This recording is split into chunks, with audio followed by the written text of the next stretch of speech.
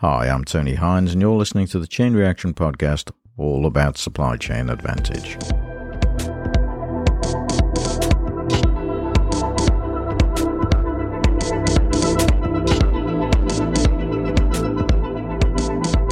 Hi, this is the weekly roundup, all things affecting supply chains this week. Well, a few things spring to mind. Obviously, inflation is running away. It's over 7% in the United States, and it's 5.5% confirmed year on year, January to January, in the United Kingdom. And there are still problems with getting hold of those microchips. That's still a big issue for all kinds of manufacturers. COVID, of course, is still with us, and there's still shortages of supply. Container boxes are still sky high. Shipping costs are high. Energy prices too, gone through the roof. So for producers and distributors, those costs are feeding through into fuel prices to drive machinery and to drive transport. So all those costs are still with us. It looks like the disruption caused in Ottawa is more under control this week and the borders are open for trade. So that seems to have happened. Of course, there's still problems on the Russia-Ukraine border, and world leaders trying to resolve the position so that it doesn't escalate into full-scale war. And the likely disruption that could be the fallout from that particular situation could be immense. Already 40% of gas prices in Europe will be set to rise because they get the gas in Europe from Russia, 40% of it at least. Of course, it doesn't help anybody because once there's a bidding process in place for gas, which is in short supply, that means prices everywhere will go up even more than they're going up right now at wholesale prices. There's also the crude oil price, which has shot up. That's over $95 a barrel. So not much good news around, but lots of costs increasing. Demand volatility remains, and supplies are short. Republicans in the United States have been vocal in trying to trash Biden's agenda on supply chains. The Department of Justice Antitrust Division and the FBI said on Thursday they wanted to deter, detect, and prosecute those who would exploit supply chain disruptions and if they engaged in collusive conduct. So there's a suspicion of collusion to take advantage from that process. But many feel that this just ignores the realities of the market. It comes as the Biden administration is facing a lot of bad news about price increases and how American quality of life has lowered.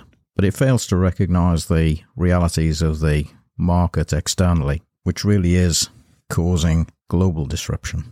In January, of course, US consumer price inflation has hit 7.5%, and that's a crunch point, I suppose. It's the highest in the past 40 years. Haven't seen those sort of inflationary figures since the 1980s in the United States.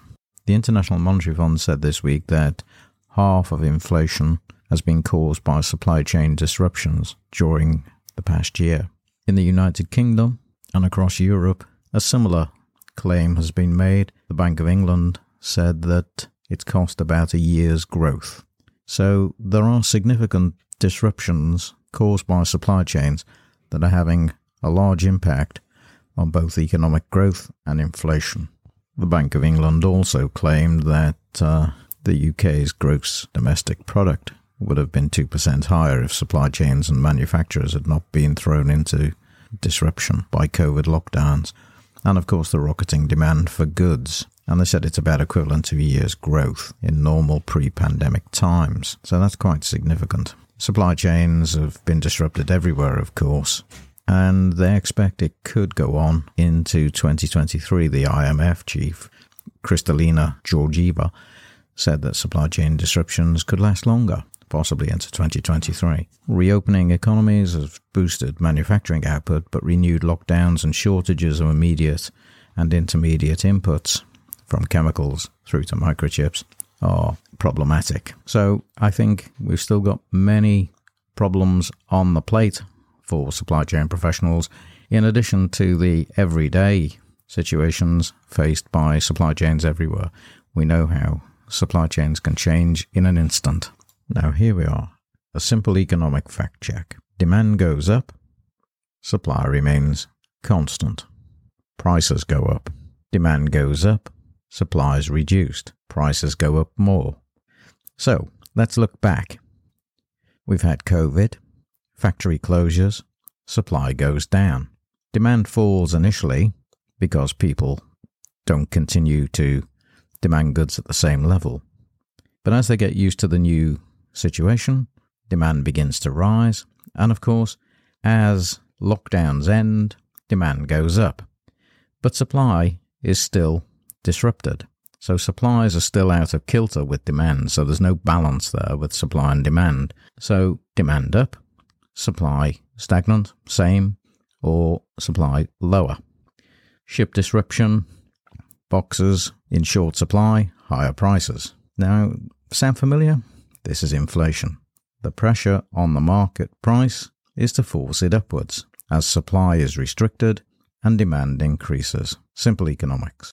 Further disruptions to the UK supply chains happened this week as Storm Eunice hit shore, and that caused some serious damage, in fact, to the dome roof in London, and also vehicles overturning on motorways, mainly large delivery trucks, and obviously flying debris and damage to vehicles, and of course disruption to trains and planes. So there's always something in supply chains to be thinking about.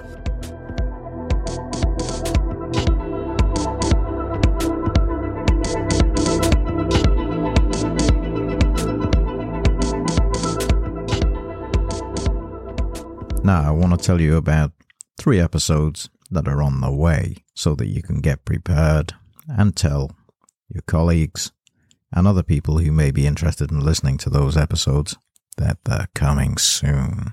In fact, one of them very soon. And one of them is reverse supply chains. And when we think about reverse supply chains, that, of course, is not the normal movement through a supply chain from upstream to downstream to where the consumer receives the final end product.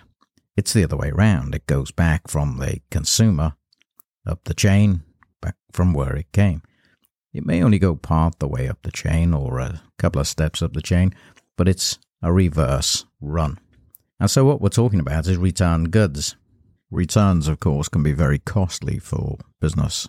And returns happen in all kinds of ways. And so the first episode coming your way is on reverse supply chains, and that should be really quite a useful episode for lots of people, because coping with returns is one of the difficulties that supply chain managers and professionals in the digital age, with e-commerce and more sales going via the web, that's certainly changing the way we think about managing goods coming back to us. And the important thing is to turn those goods around so that we can have a saleable product back out on the shelves fairly quickly.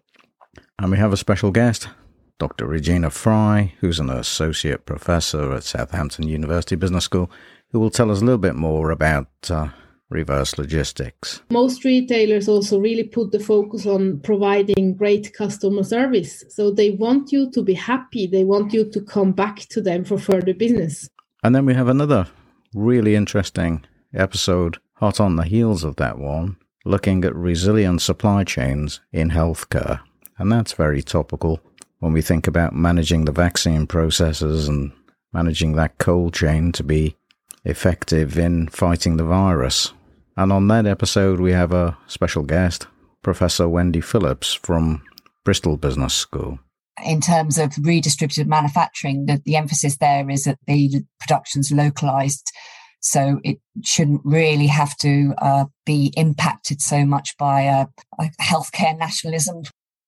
And then in a couple of weeks' time, after that, we have a special edition on supply chain careers, roles, and courses to get the skills necessary to work in supply chains. So I hope you'll join me for all of those episodes. And if you know someone who's interested in any or all of those, then pass the details on.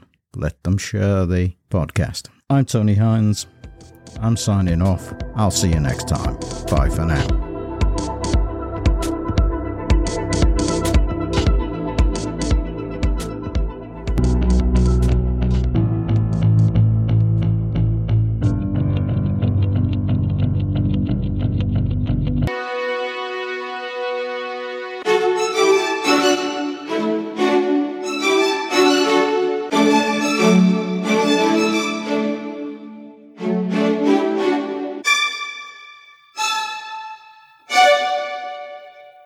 You've been listening to the Chain Reaction Podcast, written, presented and produced by Tony Hines.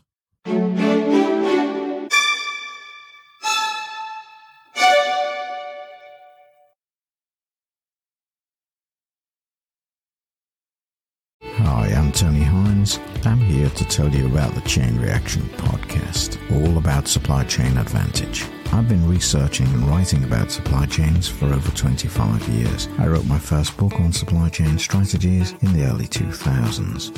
Each week we have special episodes on particular topics relating to supply chains, and we have a weekly news roundup every Saturday at 12 noon, all things impacting global supply chains in that week. So come and join us on the Chain Reaction Podcast. I look forward to seeing you there. I'm Tony Hines. I'm signing off. Bye for now.